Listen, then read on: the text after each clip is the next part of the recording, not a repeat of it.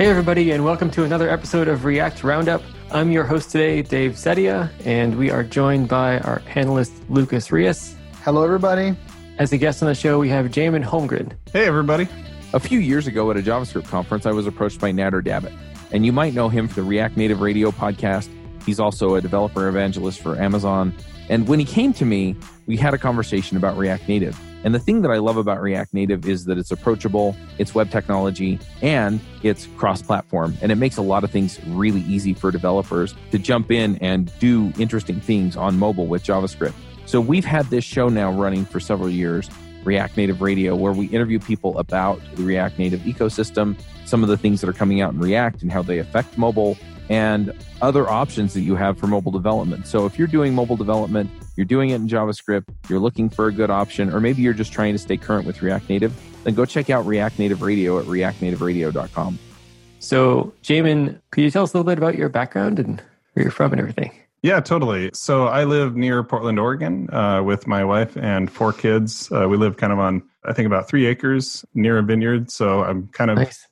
I'm kind of out of the city a little bit, but about a half-hour drive from Portland. And I'm the CTO and one of the founders of Infinite Red. We're a consultancy.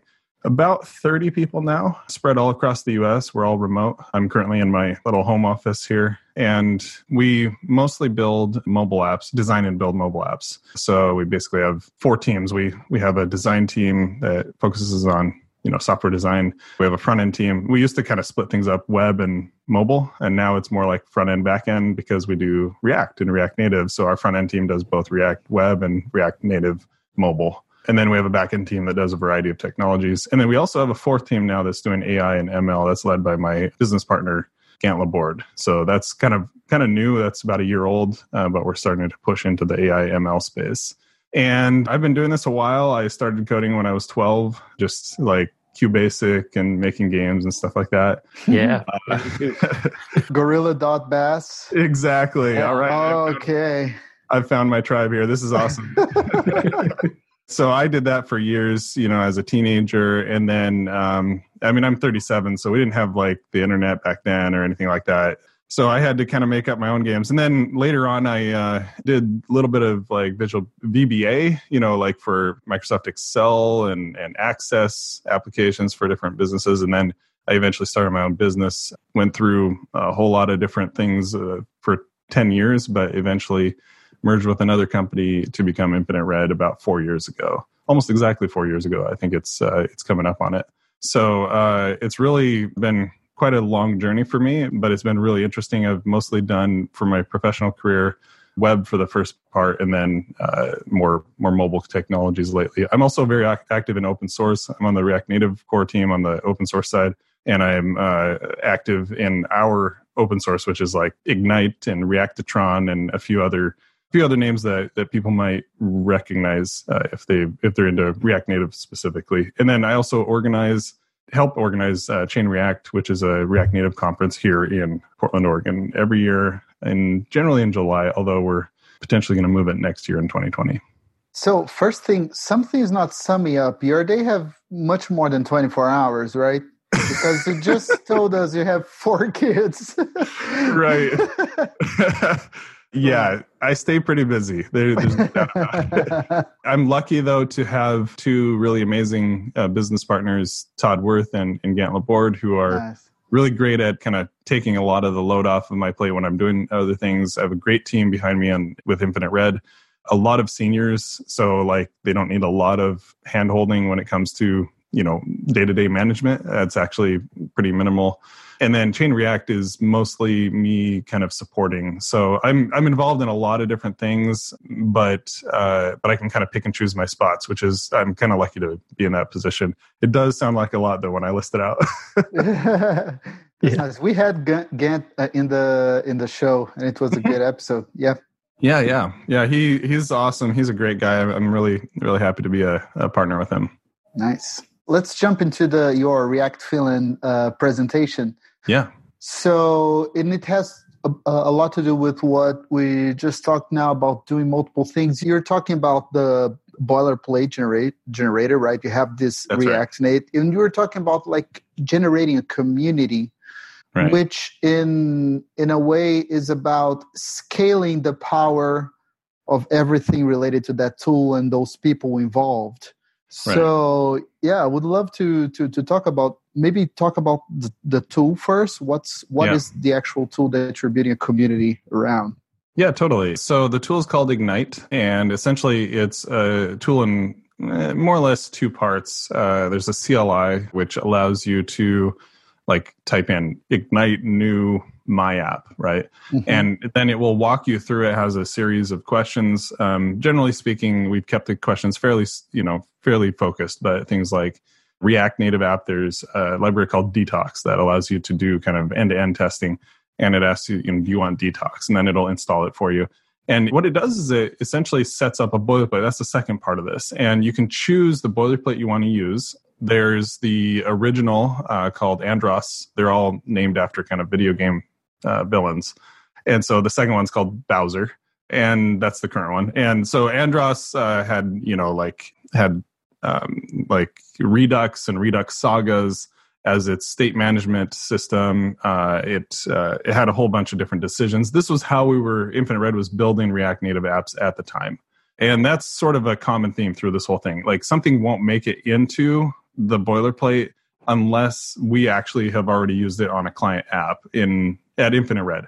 So you can be sure that whatever we've done, we've tested it and it works out. Like it actually will work. The other piece of this is that as people are kind of spinning these up, often they'll run into questions, right? And you can solve this a few different ways. You can obviously put in a lot of documentation, but we're really kind of bringing together a lot of different libraries into this boilerplate. And so we can't really document everything. And the documentation, the quality varies across the board. So another way to do this is just to surface the questions somewhere. And we created a Slack community. Originally, it was actually just for Chain React, our conference. We were just finding a way to like connect everybody. So we created this community and we went back in and like renamed it to just Infinite Red Community after the Chain React thing and started inviting people. There's Infinite Red engineers in there. We'll answer questions. Chances are the problems that they're running into, we've run into before ourselves. And so that's really kind of one of the main benefits of a common stack. One of the benefits of React and React Native is that you can do whatever you want, right? Like there's not like this one prescribed way to do it, but that's also a downside because then everybody does it differently. And so with Ignite, we've kind of coalesced around one stack. The original, like I said, had Redux. The new one now has a thing called MobX State Tree, which we really love, and I'd be happy to talk more about that. I'm actually going to be giving a couple more talks about MobX State Tree by Michel Lestrade. He's created a bunch of cool libraries like Immer and MobX. But yeah, that's essentially the new boilerplate. We also implemented TypeScript and other things that we're actually using at Infinite Red. We continually iterate on our stack and then bring that out to Ignite itself.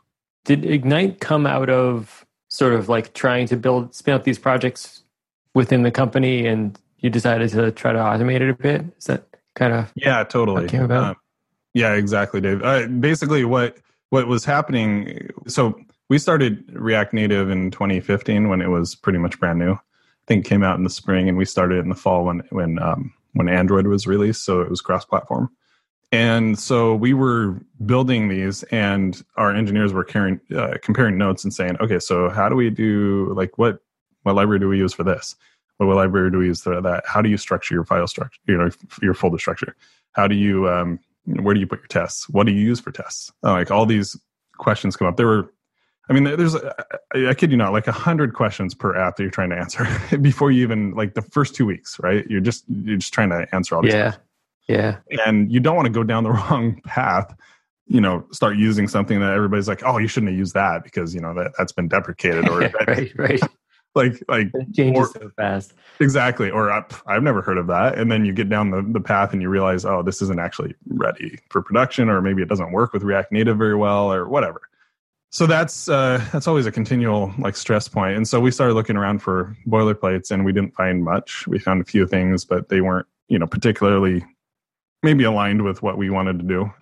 And so actually Gant and one of our former engineers, Steve Kellock, came up with Ignite, the initial version of Ignite. And we released as open source because we've always been kind of open source focused. But we also like found a lot of value internally. And what we found was that it started to shave off 1 week and then 2 weeks off of the front of our projects. And we're hearing that from the community as well. This is shaved at least 2 weeks, maybe 3 weeks off the front of our project. Just by making all these little decisions. And the decisions we've made are safe decisions because we've done it in an app. It's not going to, someone's like, hey, I like this library. We should maybe put it into Ignite. Even if it's me, CTO, right? The answer is cool. We'll put it in once we've proved it in a couple of projects. And because there's a long kind of iteration cycle there, it can't just be like the hype of the moment, right? It has to actually work. That's great. I'm going to say a very predictable quote of myself already. Everybody who knows me already know. This is the effect of skin in the game. I always say that. This is the first, the thing that I believe contributes most to code quality and software. It's you're using it and this is your tool, and your tool is building actual products and it's being actually delivered. And that's like that has an effect, and you get both the upsides and the downsides of the problems or the benefits that this tool is bringing to you. So this is probably like the single most important feature of anything that we use in software. So this is really interesting that you are putting this skin in the game filter into what goes into Ignite. Totally. I couldn't agree with you more, Lucas. That's a great way to say it. I think a lot of this comes from our background in the Ruby community, because we were originally Ruby on Rails developers. We did a lot of Ruby. In fact, when there was a system called Ruby Motion that came out in 2012 that allowed us to write native apps in Ruby, we all started using it. And that's actually how I met Todd and Gant and some others from our company. And the philosophy within the Ruby community is very much like extract from real products. And I think that comes from like DHH over there on the Rails side of things. He's a big proponent of, he's the creator of Rails, and he extracted it from Basecamp, which was their web app.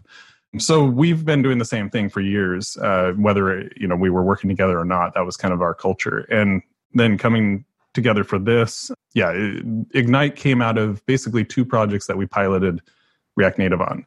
We started those in October of 2015, and we released Ignite in like April of 2016. So that basically gave us time to do the projects, learn the things, compare notes, like what worked, what didn't.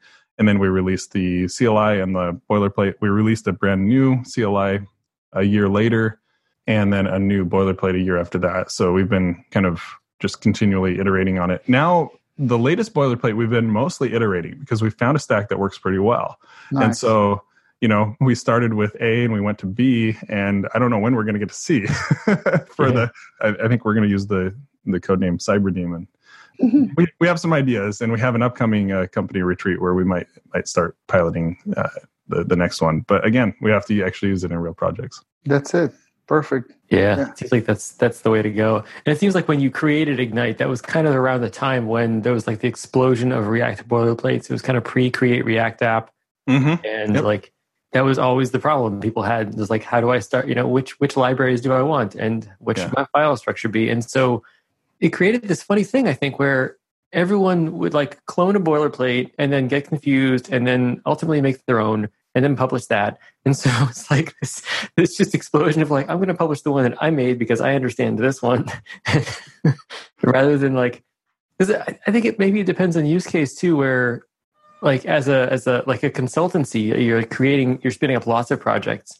And whereas maybe some people are just spinning up one project and they're going to work on it for years. Right. So, the upfront time to learn the boilerplate versus kind of coupling together something on your own. It's very interesting. I think I have only worked in places where we did not create a lot of products. We were mostly working with like year-long products. So it was mostly like transformation. So the boilerplate didn't catch the boilerplate train. Yeah. Right. Totally makes sense.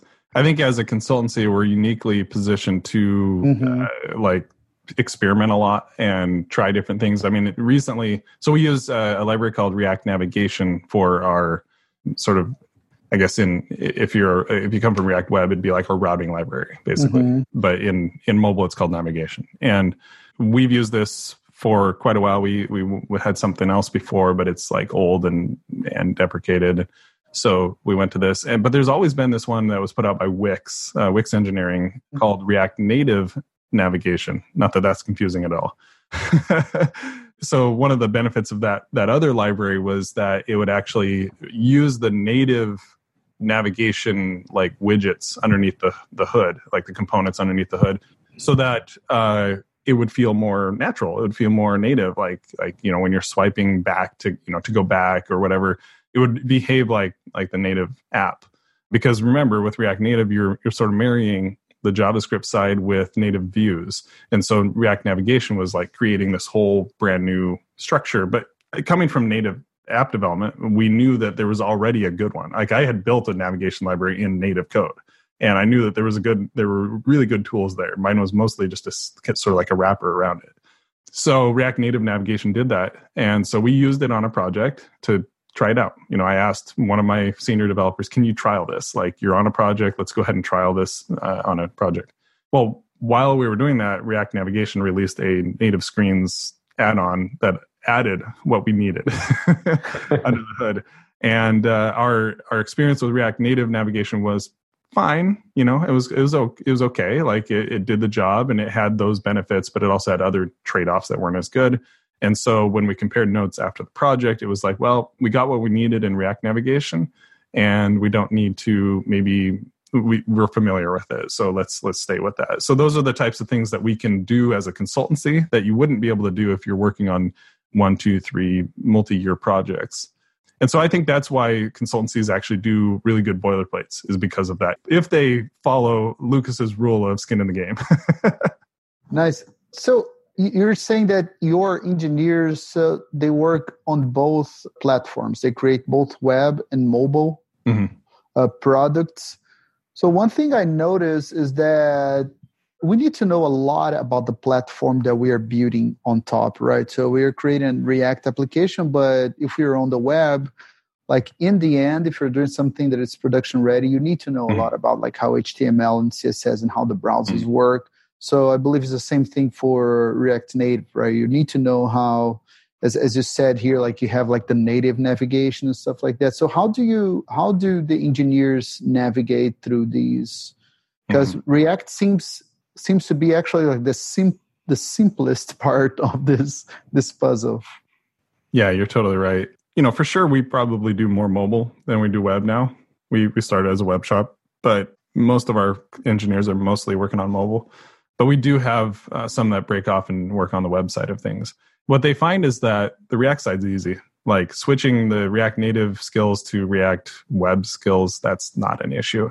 CSS, for the most part, is pretty similar to the layout system for React Native. It's basically built on the same thing. React Native uses a system called Yoga, which allows you to use Flexbox to kind of lay out your components and stuff like that. And then almost everything is the same. You're using camel case instead of dashes, but it's still the same stuff.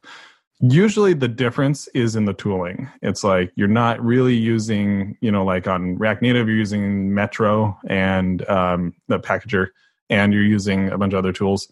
On web, you might be using Webpack, you might be using, Rollup, you might have various other build tools all the way through. And so you're learning that. But it's really interesting because web, in a lot of ways, I guess it kind of helps that we've come from web because we have that familiarity already. But we do have a few engineers that just started with React Native. So we tend to not put them on the web projects as much. We're big enough we can kind of pick and choose the people that already have that experience. But yeah, I mean, it's sort of like the depth of React Native is quite a bit deeper than on web, but there are differences even on web that you have to learn. And like you said, the React side is actually the easiest, and the skills transfer very, very well. What we've done with web developers going the other way to mobile is we just put them building components that don't touch the native code, which is actually probably 80% of the project anyway. So they can do projects for years without ever touching native code. But just over the course of time, as they're working with their coworkers who have to jump in and like wrap a native component or something, they'll be curious and they'll jump in and want to, see what are you doing and stuff. And it's not that bad. I mean, yeah, you're dealing with Java and Objective-C or potentially Kotlin and Swift. But, once you've kind of learned one or two programming languages, there are ways to pick up other ones. And so I think that's helped a lot of people. That's kind of a long and rambling answer to the question because it's something that we're still kind of working through. But so far, so good. That's good. It seems like every platform kind of has its own, native look and feel sort of stuff. I don't have a better word for that, but like the way things are done on web versus like the conventions on iOS versus the conventions on Android or something where like if you're flipping back and forth between platforms a lot, it might be hard to keep all of those conventions in your head, like so that you kind of build things the most natural way or whatever. We find that's definitely the case with design. Our design team, we have 4 designers. They're really great. They're amazing at mobile design, especially now, because they've been doing it a lot. Most of them also come from web, so they've done web. What we find is that we do work with a lot of clients who bring their own design team. And usually what that means is they have web designers. It doesn't mean that they come in with a mobile design team. And they're usually fantastic web designers, like really good web designers. But they'll come in and they'll make certain small decisions along the way that don't make sense for mobile. Even if they've done mobile responsive web, it's not quite the same. Not the same thing, yeah. No, it's not. And then even subtle differences between iOS and Android, although that's actually becoming less and less important. When I started doing mobile in 2011, that was a big deal, like a really big deal. And now mobile users don't really mind, they don't want something to feel like it is iOS on Android, but they don't mind having a unified experience across both platforms. It doesn't seem to be an issue anymore. Yeah, it seems like it's coalesced a lot. Like it used to be where like iOS would look like an iOS app and Android would look like Android controls and everything. And now it's kind of like, hey, it's pretty much a web app, but yeah. It's like all mobile. custom. Yeah. That's great. So some concepts are shared. So you're saying like I'm using like React, right? This is a big component. So it's going to be JavaScript most of the time.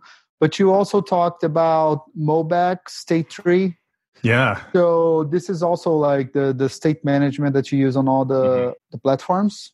Yeah, that's right. So I'll explain just briefly what they are. So MobX is, I like to think of it as just basically a set of functions to build, to manage state, but it's very free form. So like it gives you a lot of capability, but doesn't really tell you how to use it. Not a lot of structure.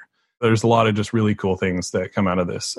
Michel, the guy that created it, is just incredibly smart. I had a chance to actually meet him there at React Finland, and he gave a talk there. Really, really smart guy. He's like 10 steps ahead of everybody. But yeah, so MobX by itself is actually not that compelling to me. Like it's okay. It's got a really, really cool thing, and if you're as smart as Michel, you can probably figure it out and do something amazing with it. MobX State Tree basically gives you a bunch of conventions and is, in my mind, it's basically the Redux part of MobX. So basically is like, it makes it more Redux-like.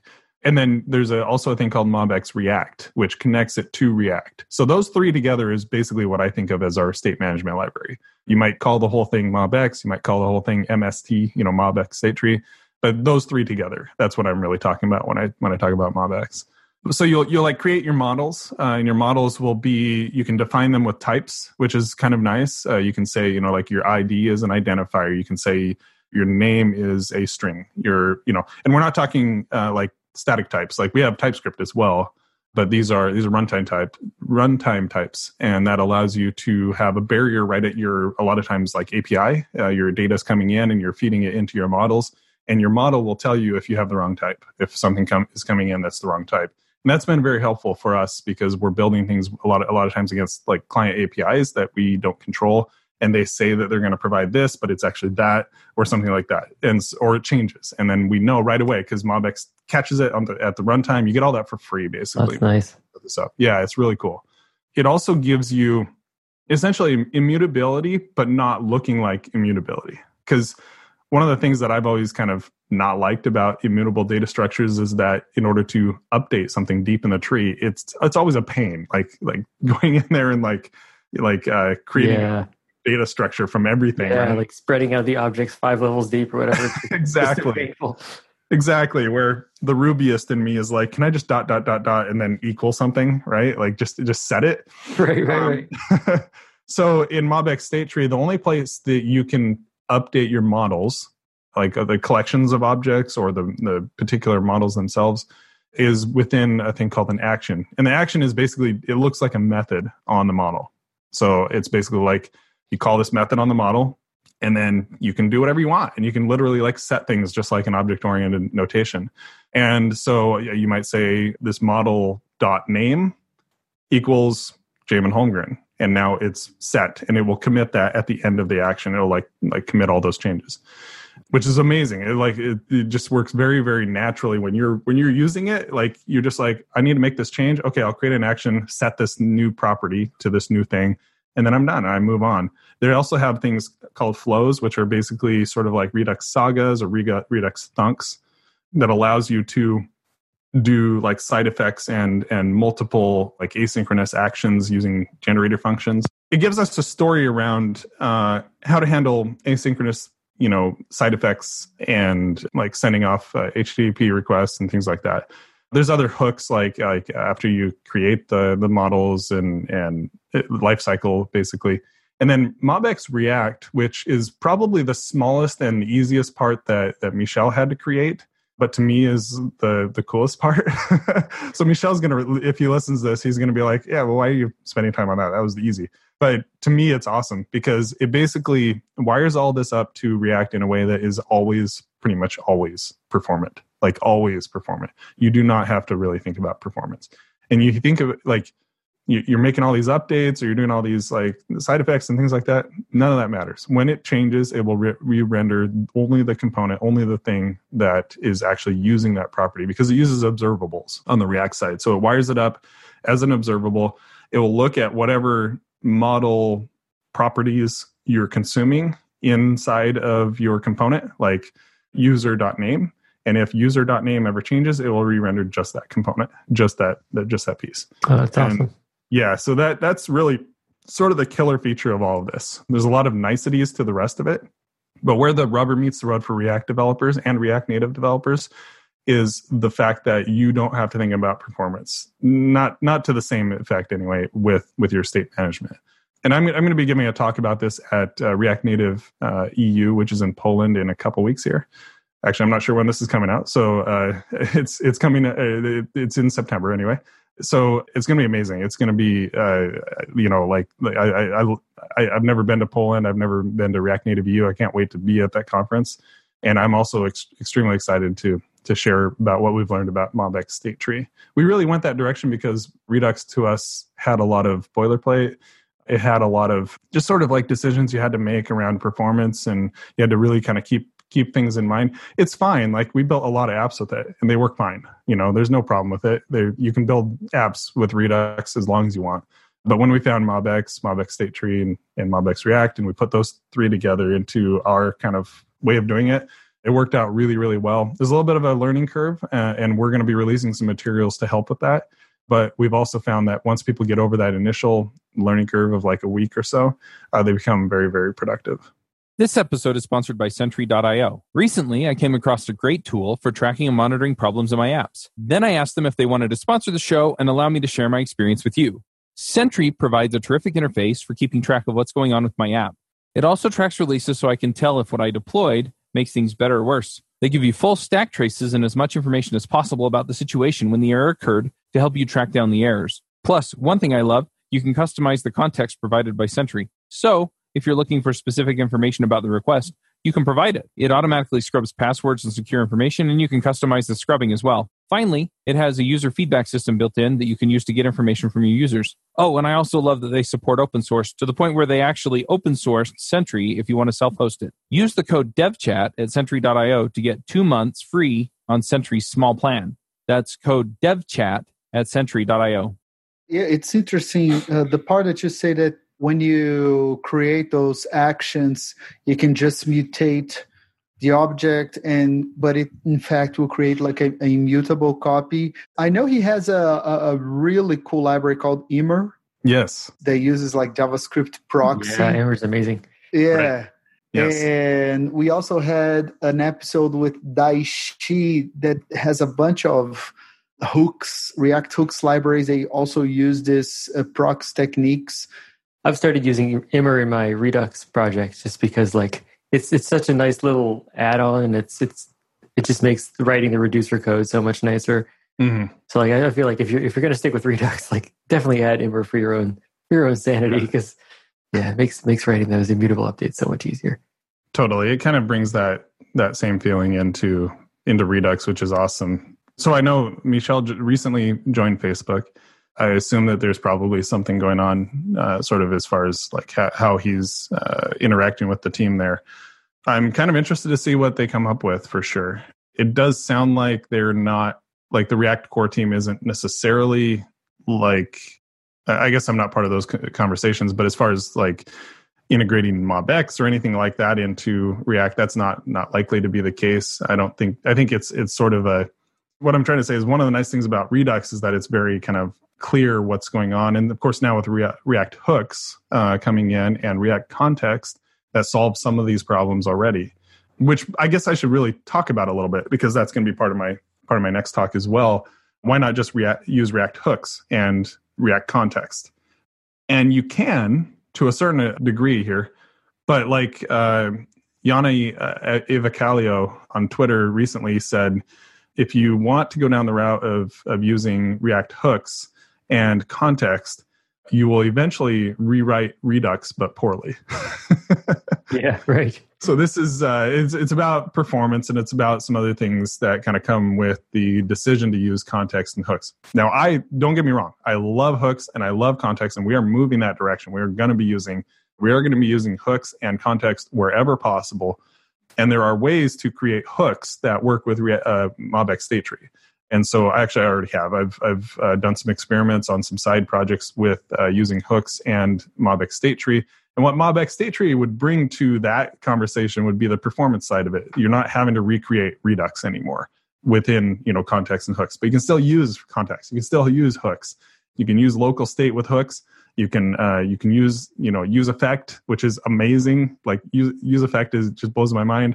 All those things are still totally possible. And what the hooks and the use effect stuff does is replace the class components, and then you use like your own. Like I wrote a hook called use root store, so you can actually the store that you're keeping kind of your like global state in, which you don't have to do. Like you can have multiple stores if you want. That's another benefit of using MobX State Tree. Whatever, you don't need one like source of truth, but you can just say root store const root store equals use root store, and it'll bring it in through context and just start using it, which is awesome.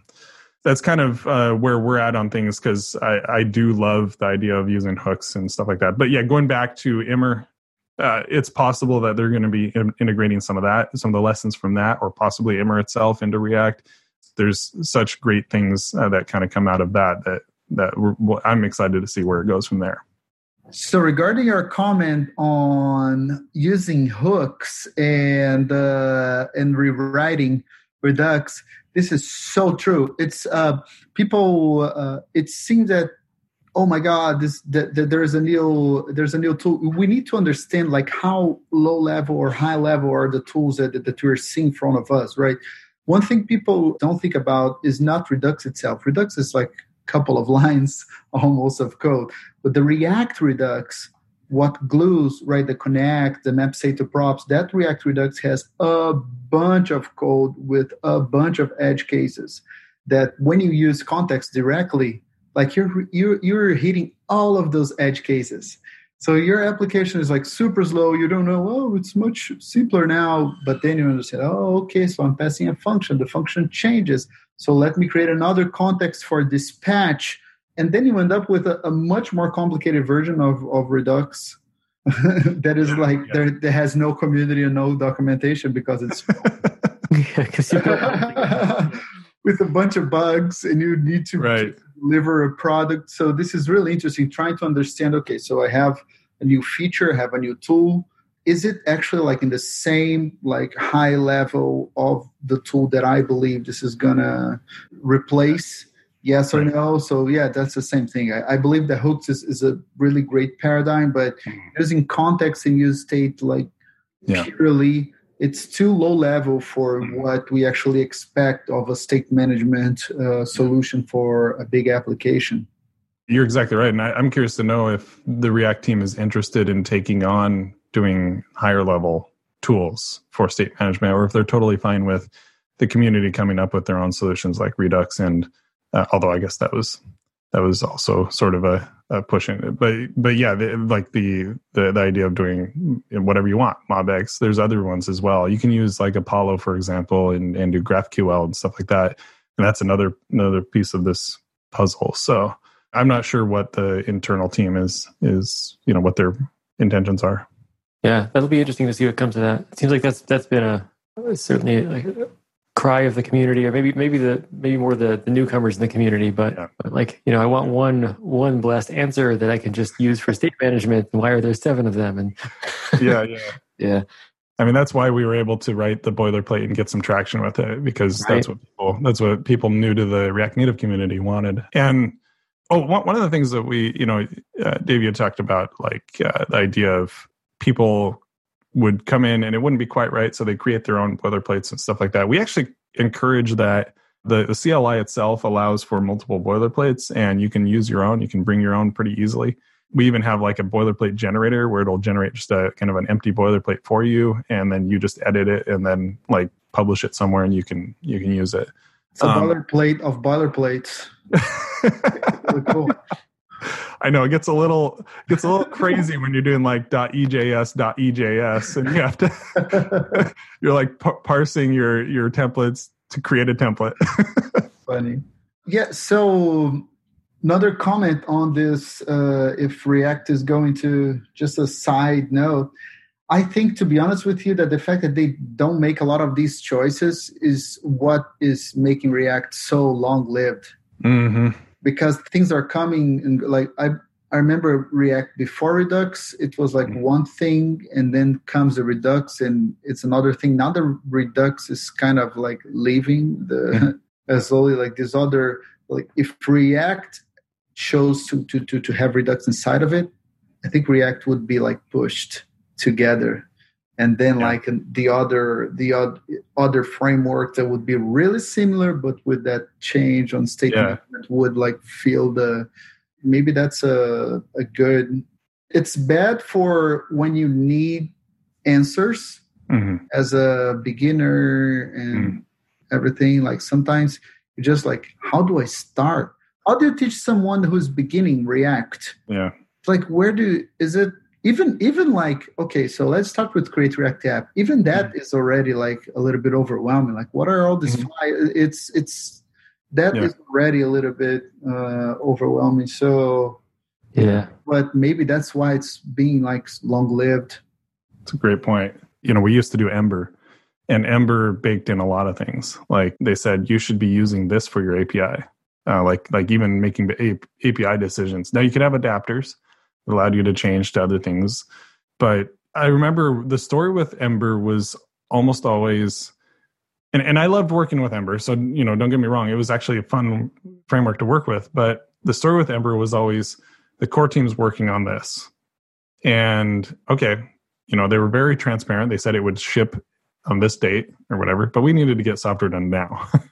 And so we would end up using either half-baked solutions or the old solution, which we knew we'd have to upgrade later, which it just felt like the speed of iteration was very slow.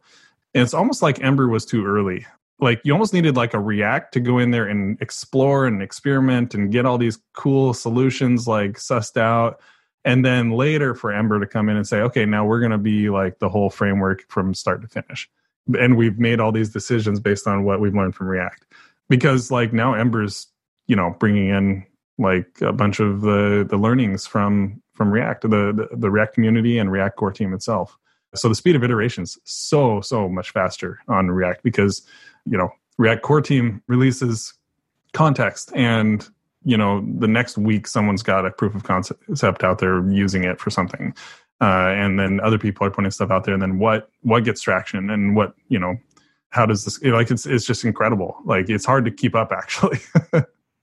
Yeah, it really is. It's interesting the sort of difference between convention over configuration and cobble together the specific tools you need. Because I think Ember always seemed like it was very inspired by Ruby on Rails. Totally was. It seems like the JavaScript community is sort of like the opposite of the Rails community, and that strong sense of this is the convention and we're going to follow that convention just never really took off in JavaScript. Maybe it hasn't yet. Maybe it will someday, but it certainly seems like people are always trying new things and totally inventing new APIs and new ways of thinking about things. And it's really interesting, but it's also, it's a lot of change.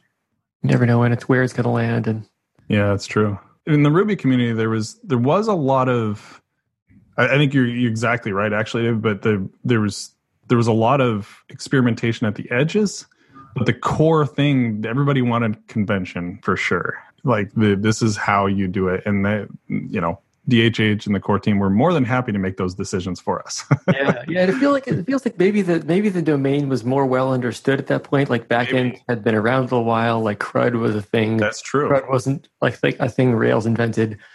And they had to go through their own growing pains too, because there was like Merv or something that was invented by, I can't remember exactly, but basically there was a split of the Ruby community at one point.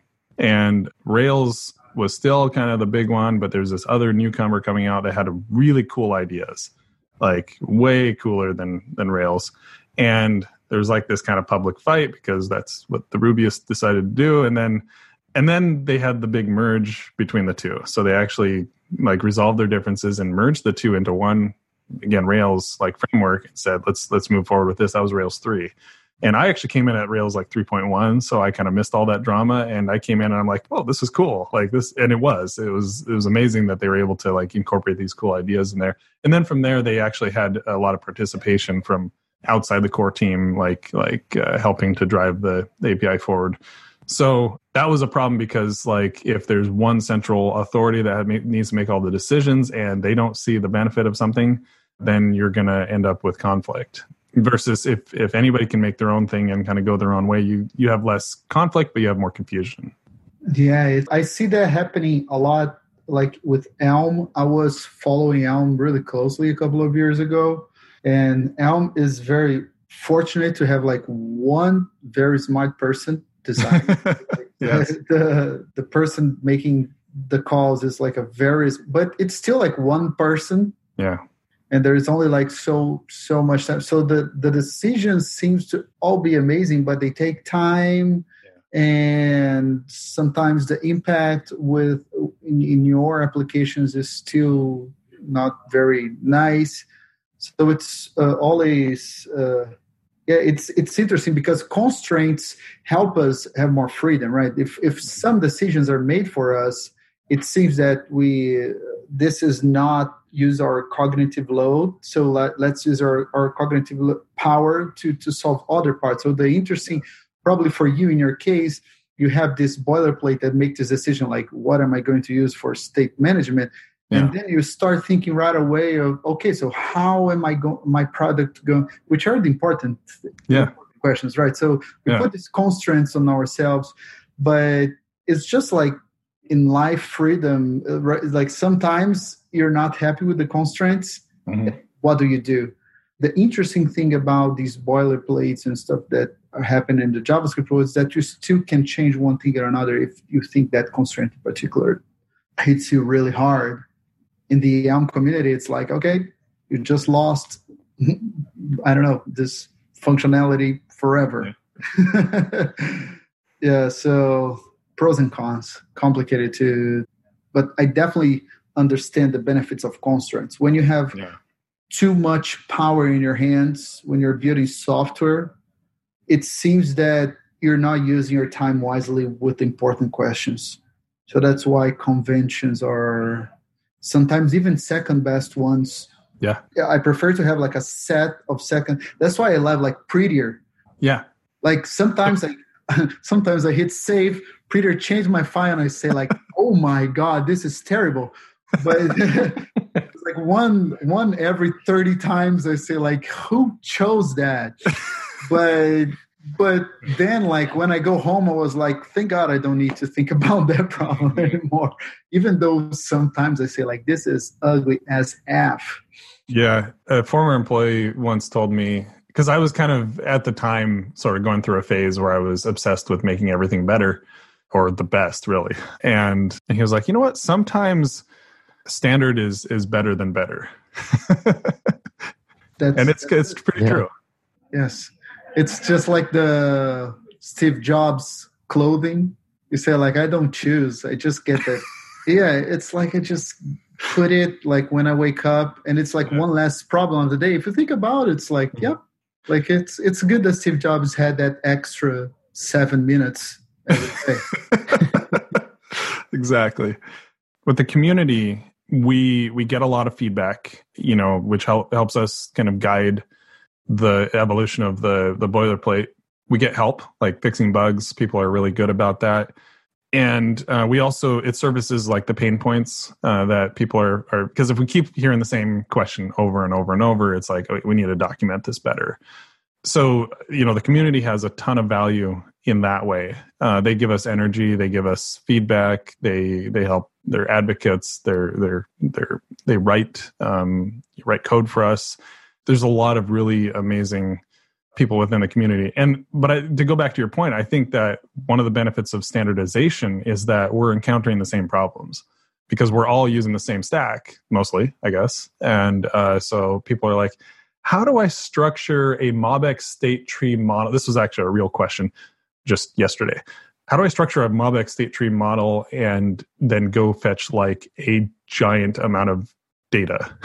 I don't want my app to just freeze, right, while I'm waiting for it. And so one of my developers had some suggestions for them. I didn't know because I'm CTO and I don't code every day in client projects. I mostly work on our open source. So, but they, Ryan Linton, one of our senior developers, went in there and gave them some advice. And then our developers can also ask questions in there and say, what have you run into when you've done this or that? Because we're a consultancy, we're spinning up projects all the time, but we're not working like on 3-year projects, and some of the people in the community are.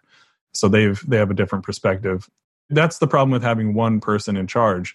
They may be incredibly smart. They may be incredibly able to see multiple contexts and see way further ahead than all of us. But ultimately, they're never going to have all the different contexts that the community has. And I read a great book recently called The Culture Code, which talks about the idea of like teams that work really well together with just sort of average intelligence or capability or skill or experience or something, that work really well together tend to beat teams of superstars that aren't really working together. It's just like consistently proven out, like that the collaboration comes up with something way better. We have a core principle at Infinite Red called creative collaboration, or is it collaborative creativity? Regardless, same thing. It's the creativity we're looking for isn't the type that kind of goes away into a cave and then comes out with the grand reveal, like swoops it off sort of, Mad Men style and says, here's my amazing thing that I just created. Whenever we do that, it just doesn't work out well. So like working together, getting early feedback, being able to incorporate that. Also like the skill of learning to give like empathetic and kind feedback, and, like also adding energy instead of subtracting energy from someone's like idea. That's hard to do. It's actually very hard to do because they might be doing something that you're like, I don't see the value of this. But they do, so like give them some energy and see, give them some nudges here and there and see where it goes, because you may be surprised, or if not, then you'll learn something from it, and you'll all learn something from it, and you can move forward with something else. So those are all pieces that we encourage at Infinite Red, this idea of collaboration rather than individual brilliance. That's amazing. Yeah, that's great. This episode is sponsored by GitLab Commit. GitLab's inaugural user event brings together the GitLab community to connect, learn, and inspire. Speakers will showcase the power of DevOps in action through strategy and technology decisions, lessons learned, behind-the-scenes looks at the development lifecycle, and more. Learn how to innovate the future of software development by registering today. GitLab Commit Brooklyn, September 17th, and GitLab Commit London, October 9th. You can find it at devchat.tv/GitLab Commit. So I think maybe that was a good time to wrap up and go to picks. Lucas, do you want to go first? Get any picks this week? All right. So I found a YouTube channel of Jen Simmons. It's called The Layout Land. And oh my God, how did I miss this all these years? So Jen Simmons, she works for Mozilla, and she started creating these videos there. I think they're mostly in the beginning talking about CSS Grid. And it's the best explanation of CSS Grid, but it's also like the best explanations of CSS as a whole and of web design. It's very like there's a lot of inspiration for design and web design. And also there is an extra element of she speaks so well. It's good to just watch, those videos. It's like, I like to watch this video. The way she explains things is like so well explained. It's a good. So go watch a few of those. Like Jen Simmons, that YouTube channel is awesome. Definitely. Yeah, she's awesome. So the videos are like very well made too. Like she's sitting by this fireplace and it's very peaceful. Oh my God, it's so relaxing. Yeah, I need to check this out. That sounds awesome. And she'll like cut to visuals when she needs to explain something visual. There was one comment in one of her videos saying like Jen Simmons is the ASMR of front-end dev, which is funny. But yeah, so I chose this particular link, which is CSS Grid, like your Jen cheat code. I don't know how to pronounce his name, but it's really inspirational of both like what we can do and like using a tool to enable better design decisions. And I don't know, it's been a while I don't work with React Native, but I hope that Yoga starts incorporating some CSS Grid because it is awesome. Cool. So yeah, that's my pick for the week. All right. So for mine, I've got two. One I came across is called devurls.com. But it's pretty much just like a kind of a aggregator of a bunch of different dev blogs and Hacker News and stuff. So it's like some individual blogs and some medium blogs and CSS tricks and just a bunch of different things. So sort of interesting. Just has a lot of different dev articles in there to browse through. And another one that came across a couple days ago was this article by Lindsay. I'm forgetting her last name. Sorry, Lindsay. So she has an article called Reducing Motion to Improve Accessibility. And I know we talked about this in a past episode about kind of reducing animations and stuff. So there's this prefers reduced motion media query, and it's a good article. It's a good in-depth tutorial on like how to actually use that prefers reduced motion query and how to turn off animations and stuff. You can check that out. So, Jamin, do you have any picks this week? Yeah, so I found a new library that I'm very intrigued. I want to check it out. I haven't done a lot with it yet, but it looks really cool. It's called React Node GUI. And it basically allows you to create with React, sort of React Native-ish, but it allows you to create like desktop apps with React, not in an Electron way, not like in a web view, but it actually generates actual real views. And so this is very intriguing to me. I looked at the examples. They look super cool. We don't do a lot of desktop apps at Infinite Red, but we do have like Reactitron, which is an Electron app. And there are a lot of different desktop apps that could be used. And I don't know, it just looks really cool to me. The examples look really cool. It's still in progress being developed, but they have a few apps out already, and it's very intriguing to me. Awesome. That looks cool. Electron is cool, but it feels very bloated, and so I think anything that we can get, this one uses Qt widgets and.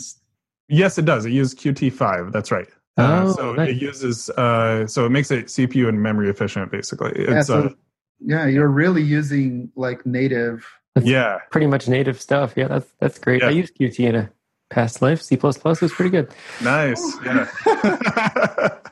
Yeah. Cool. I remember the pointers. Yeah.